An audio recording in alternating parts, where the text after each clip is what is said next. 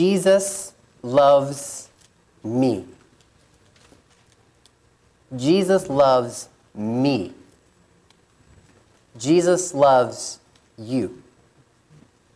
It's a phrase that we hear a lot, especially if you grew up in a Christian home. Jesus loves you. And at one time, I suppose that phrase meant the world to us. But as we hear it more and more over the years, that precious phrase loses its value. We forget what that means. Jesus loves me. I could remember the first time when Lydia told me she loved me. No girl had ever told me that before. My mom doesn't count because she's supposed to love me. But Lydia didn't have to love me. And I remember the first time she told me that. And though I kind of felt it, she felt that way, but to hear it for the first time, wow, that meant something to me. And I could tell you where it was and when it first happened. Love is a funny thing. If you've never fallen in love, you're curious as to how it works. And once it's happened, you don't know how to explain how it happened. It's just, it happens, and the Bible talks about love often. And though I love my wife, and I know she loves me, and the day that she told me she did was a fantastic and wonderful time. And maybe you grew up in a family where your mom and dad showed you their love for you often. They showed kindness and acts to you, and they did things for you to sit down as a kid and go, wow, my parents love me. I remember when I was a kid, I had asthma very severely when I was a child. And luckily, I grew out of it, as a lot of children do. And I was in the hospital for 6 days once, and I was there. And not only that, I was there because I woke up one morning, I couldn't breathe. And it was about, I guess it was like 12 or 1 o'clock in the morning. My parents were still out on the couch talking to each other. And I remember coming out, I couldn't breathe. And my mom said my lips are turning blue. And she knew what that meant, so she grabbed my asthma machine. We called it my Darth Vader mask. And I think they have better technology nowadays, but they had this mask and they had to put it over me, and I had to put I don't even remember what the name of the medication was. And they had to put it inside, and I was inhaling, and it wasn't working this time. First time it ever not worked. So we rushed me to the hospital, and I was in there for 6 days, and every step of the way, my mom was right there. She never left my side. My brother probably hated that. He had to stay in the hospital the whole time too. But when my dad would come back from work, he would work late nights. He wouldn't come home and go straight to bed. He'd swing by the hospital. He'd stay up with me until my mom made him. I could hear him saying, honey, go home. You need to sleep. We need the money so my son can stay in the hospital. Go to sleep. Or get better and get out of the hospital. That's what I meant. And I know that my parents love me, and even as children, it's easy to take our parents' love for granted. Love is easy to be taken for granted.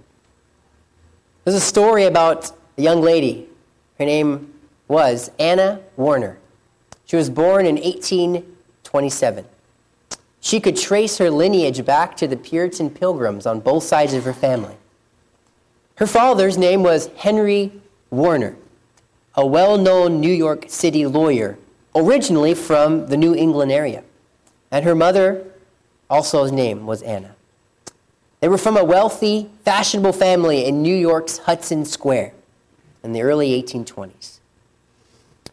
When Warner was a young child, her mother passed away, and her father's sister, Fanny, came to live with the Warners. Although Henry Warner had been a successful lawyer, he lost most of his fortune in the Great Panic of 1837, and in subsequent lawsuits and poor investments. The family had to leave their mansion in New York and move to an old ramshackled Revolutionary War-era farmhouse on Constitution Island, near West Point in New York. In 1849, seeing a severe change in finances, the two sisters, Susan and Anna, started writing to earn money.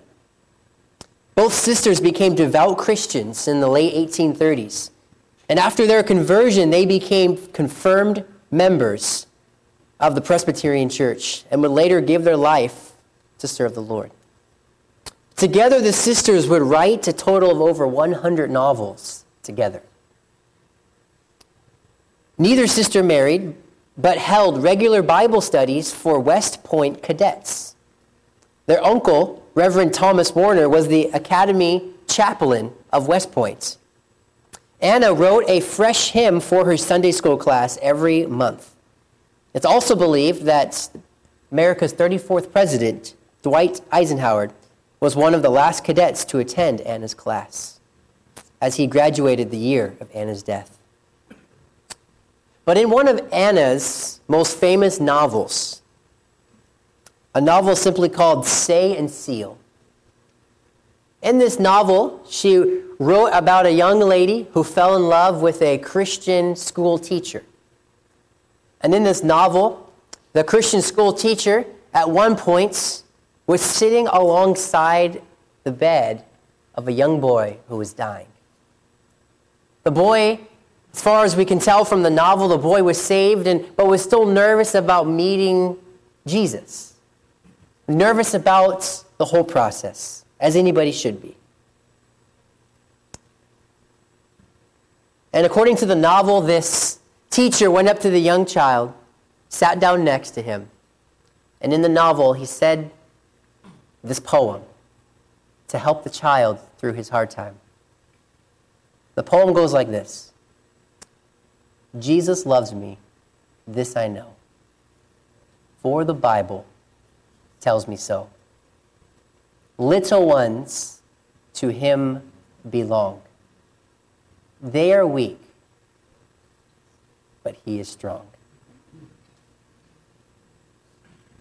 After 2 years of this novel being written, a famous musician, Dr. William Bradbury, who had dedicated himself to teaching and writing and publishing music, over his lifetime published over 59 sacred hymns of the faith.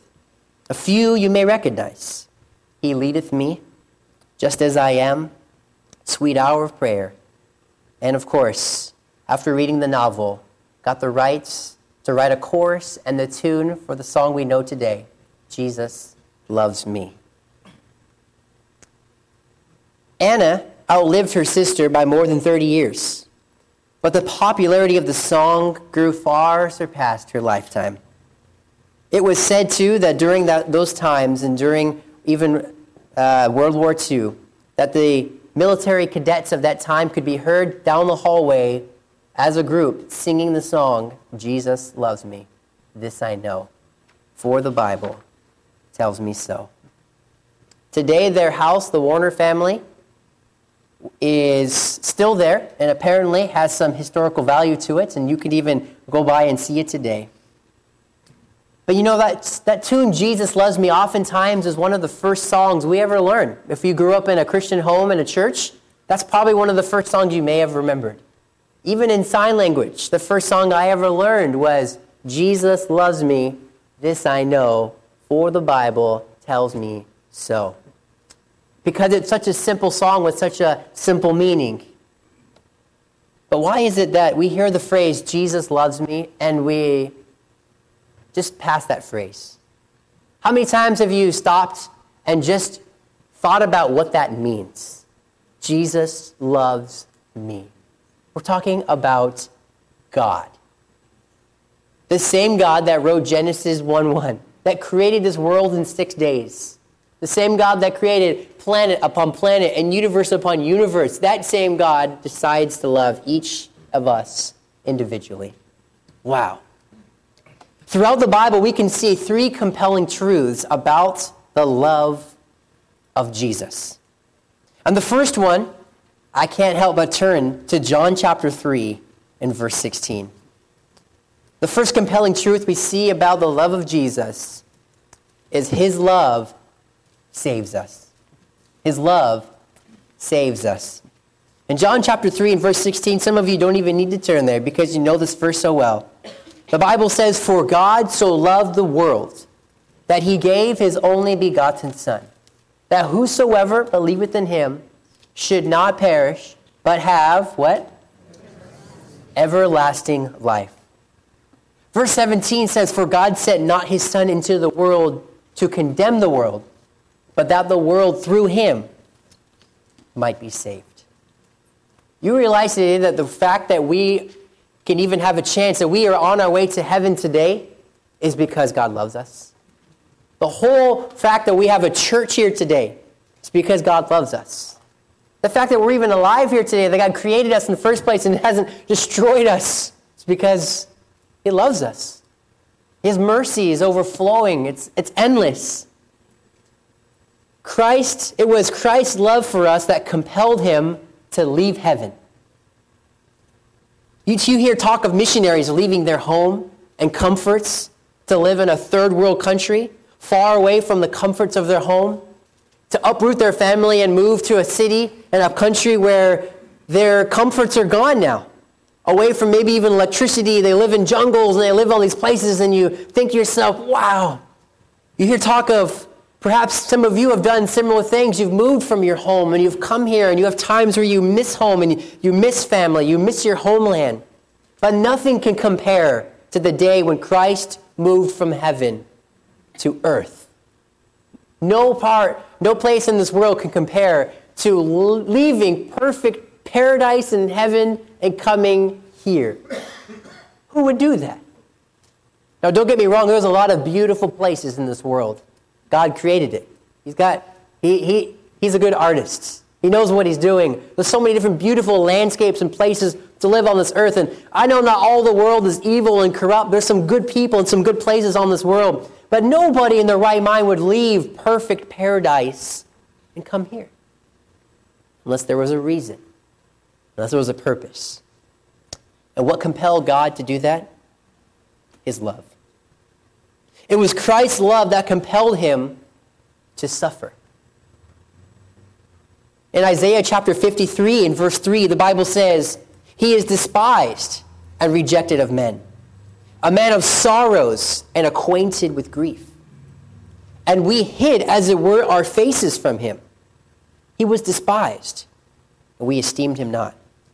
Surely he hath borne our griefs and carried our sorrows, yet we did esteem him stricken, smitten of God, and afflicted.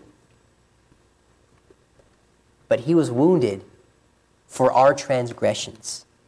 He was bruised for our iniquities. The chastisement of our peace was upon him, and with his stripes we are healed. All we like sheep have gone astray. We have turned everyone to his own way, and the Lord hath laid on him the iniquity of us all. He was oppressed and was afflicted, yet he opened not his mouth. He is brought as a lamb to the slaughter, and as a sheep before the shears is dumb. So he openeth not his mouth. He was taken from the prison and from the judgment. And who shall declare his generation? For he was cut off out of the land of the living. For the transgression of my people he was stricken. Verse 10 says, and yet it pleased the Lord to bruise him. It pleased the Lord to bruise him. He hath put him to grief.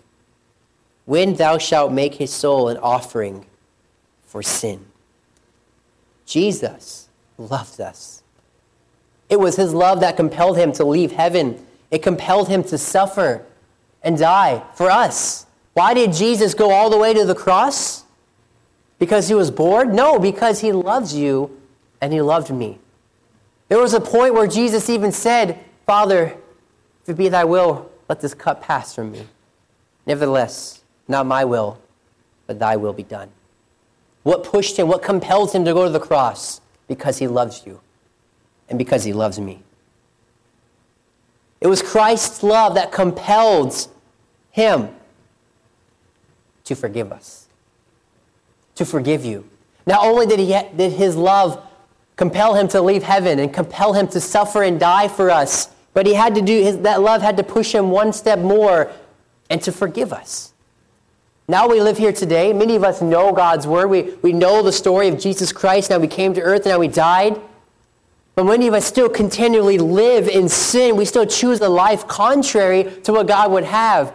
And some of us still have the nerve sometimes to turn around and say, God, forgive me. I'm sorry. I don't deserve it. In fact, I keep messing up in the same thing over and over again. Lord, I don't deserve you to forgive me this one last time. God, please forgive me. And if God was human, he would say, sorry. Your time is up. You've been failing over and over and over and over again, and I already know you're going to do it again probably later on. I know the life you're going to live. I know the people you hang around with. I know your personality. I know who you are. I'm God. I know your future. I'm sorry, but I'm just going to cut it short here and just say no more forgiveness. That's what a human would say. But God's love is unconditional. It's not based on condition. My parents love me because I'm their child. My parents can't possibly love all the children in the world. Maybe they say they could and they can try, but they love me. I'm their son. The condition upon their love for me is the fact that I'm one of them. I'm their blood. There's a condition involved here. Oftentimes we love people because they're nice to us and we're nice to them, and there's a common bond. But if they were to turn their back on us and do something evil and horrendous and terrible to us, that love would be cut off. No more. The condition upon which our love has now been broken. But you realize today that God's love doesn't have a condition. That's why God can love a murderer. He can love a rapist. He can love anybody in this world because there's no condition of it. God just loves. That doesn't make sense to humanity. It's beyond us. There must have a condition. But it's his love that compelled him to leave heaven, to suffer, and to follow through with 1 John 1:9. That says if we confess our sin, he is faithful and just to forgive us our sin and to cleanse us from all unrighteousness. Wow. God loves us. God loves us. His love, first of all, saves us. Secondly, his love comforts us. His love comforts us. If you could turn with me in your Bibles to Psalms chapter 56. Psalm 56. Psalm 56. The love of God is something far beyond much what we could ask or even imagine. And we hear this phrase so much, Jesus loves us, and it's easy to forget. But I want us to understand that his love not only saved us, but it can comfort us on a day-by-day basis. Psalms chapter 56, verse 3, verse number 1, the Bible says, "Be merciful unto me, O God, for man would swallow me up. He fighting daily oppresseth me. Mine enemies would daily swallow me up, for they be many that fight against me, O thou most high." But here it is, verse 3. "What time I am afraid, I will trust in thee." Wow. I remember as a child learning this verse, and many times reciting this verse over and over again, sitting at my bed at night when it's dark and hearing strange noises outside saying, "What time I'm afraid, I will trust in thee. What time I'm afraid, I will trust in thee." I remember being, even as a child, driving through the snow in the Arctic where we used to live and being so scared and nervous and in my mind saying, "What time I'm afraid, I will trust in thee. What time I'm afraid, I will trust in thee."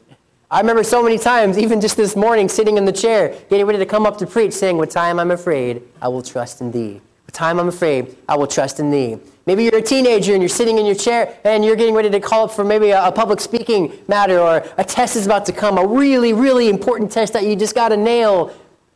"What time I'm afraid, I will trust in thee." You can put your faith and trust in God, no matter who you are, where you are in life. That's the kind of God that we serve. You know, Psalms chapter 20 and verse 7 says, "Some trust in chariots and some in horses, but we will remember the name of the Lord our God." Oh, you can put your trust in man if you want. I wouldn't. You can put your trust and faith, your full trust and faith in a lot of things in life, but I challenge you today to put your faith in God.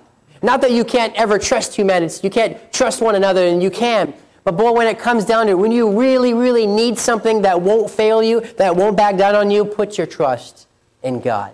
Because chariots can fail you. Horses won't last forever, but the name of our God will. Oh, I love the story in 1 Kings chapter 18. Elijah came unto all the people and said, "How long halt ye between two opinions? If the Lord be God, follow him. But if Baal, then follow him." And guess what? The people answered him not a word. Elijah on top of Mount Carmel, you know this story. It's an amazing story. Elijah 1 versus 850 prophets. He gives them an option. He says, look, turn to God or turn to Baal. Which one? And the people said, well, I don't know. You want to know why they couldn't? They couldn't put their faith and trust in Baal? How can you? Who is Baal compared to great God? What has Baal ever done for them? Oh, I'm sure they've given credit to some of the things that God did, and they gave that credit to Baal. But they couldn't speak a word because they didn't have their full trust and faith in Baal. But Elijah, he did. And he proved it. Elijah had his 100% trust in God because God has come through to him before. Oh, but Baal couldn't do that. I heard a story once from a novel written by Robert Louis Stevens. He tells of a storm that caught a vessel off a rocky coast and threatened to drive it and its passengers to destruction.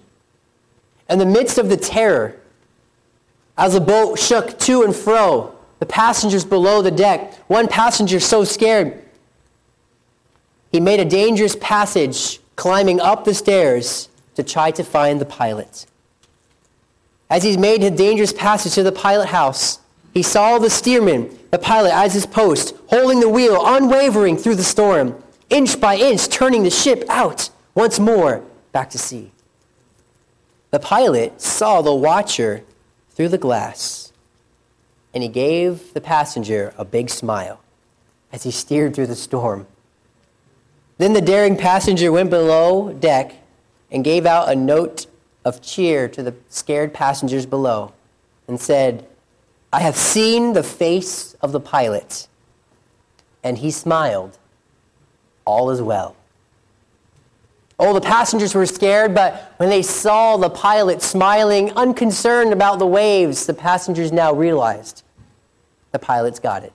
Everything is under control. And you may be going through life, and boy, you may be going through some big waves, up and down, maybe for your life or your family's life or someone else's life that's burdening you. I don't know where you're at in life, what kind of storms and trials you go through. You could always put your faith and trust in God. You can put your comfort in God because that's what God's love does. It's comforting. As a child, when things are not going your way, you can put your comfort in your parents. Oh, but what kind of comfort can we put in a great God? His love saves us. His love comforts us. And lastly, this morning, his love constrains us. We're back in our passage now in 2 Corinthians chapter 5.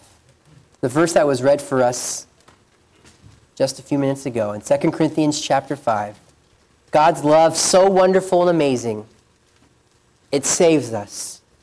His love comforts us. But most importantly, his love constrains us.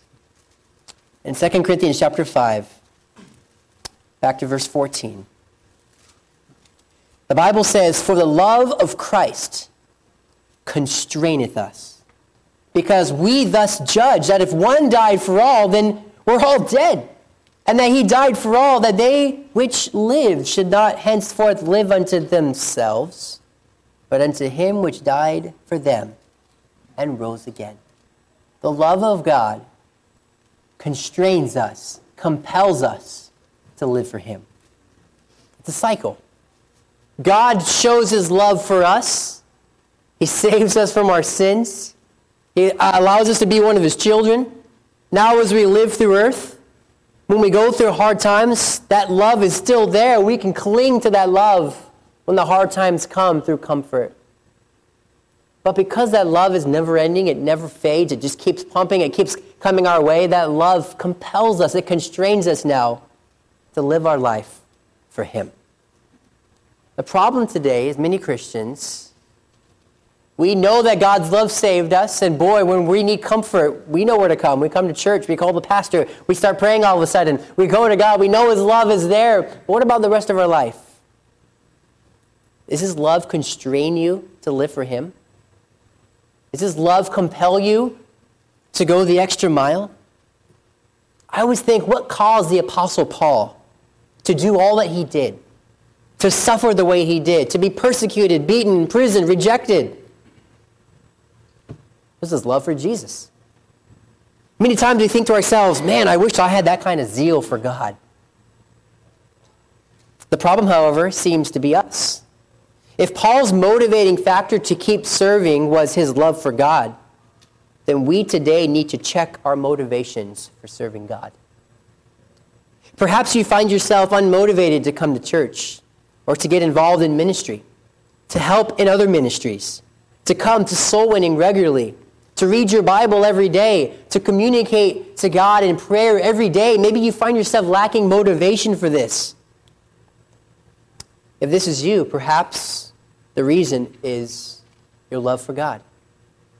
It's not where it once was, or not where it needs to be. You may love Him for saving you, and you may even give Him credit for some of the good things that's happened to you in the past. But do you love God? Do you love Jesus? If you really loved God, you would find a way to come soul winning as much as you could. Wouldn't you? If you really loved God, you would witness. Nobody could stop you from witnessing. If you really loved God, you would find a way to get to church as much as possible. If we really loved God, we would find a way to get here for Sunday school. If we really loved God, we would come to every prayer meeting that was available to us. If we really loved God, you would read your Bible every day with ease. If we really loved God, we wouldn't make up excuses not to come to church. Instead, we'd be making up excuses to come to church. If we really loved God, we would be doing everything we could to see our children serving God and living for Him as much as possible. If we really loved God. The problem is, most of us don't have God's love on the highest pedestal of our lives. Thank you, Lord, for saving us, and Lord, I'll let you know when I need you. That's not love. I know that there are special circumstances that stop us from doing certain things. But I fear that many times we don't do anything to try to change these circumstances. Perhaps work has us placed at a time that's where church might be or ministry might be. And when was the last time we begged God to change our schedule, to move things around? When was the last time we asked our boss and pleaded and said, Lord, if this is your will for me to come, allow this to take place in my life? Or have we just given up? I believe the only difference between the Apostle Paul and us today is our love for God. That's the difference. We know that God came upon Saul and Paul. He was able to do miracles and perform. But later on in his life, what pushed him, what drove him? If Paul didn't have that love for God, he would have stopped right away. In Psalm chapter 63, the Bible says this, verse 1, a psalm of David. When he was in the wilderness of Judah, David says, O God, thou art my God. Early will I seek thee. My soul thirsteth for thee. My flesh longeth for thee in a dry and thirsty land, where no water is, to see thy power and thy glory, so as I have seen thee in the sanctuary, because thy loving kindness is better than life. My lips shall praise thee. Thus will I bless thee while I live. I will lift up my hands in thy name. My soul shall be satisfied as with marrow and fatness, and my mouth shall praise thee with joyful lips. When I remember thee upon my bed, and meditate on thee in the night watches, because thou hast been my help. Therefore in the shadow of thy wings I will rejoice. Do you long for God? Do you thirst after Him? Jesus loves me, this I know, for the Bible tells me so. Little ones to him belong. They are weak, but he is strong. We know that Jesus loves us, but how much do we love him? Let's all stand as we talk to the Lord this morning.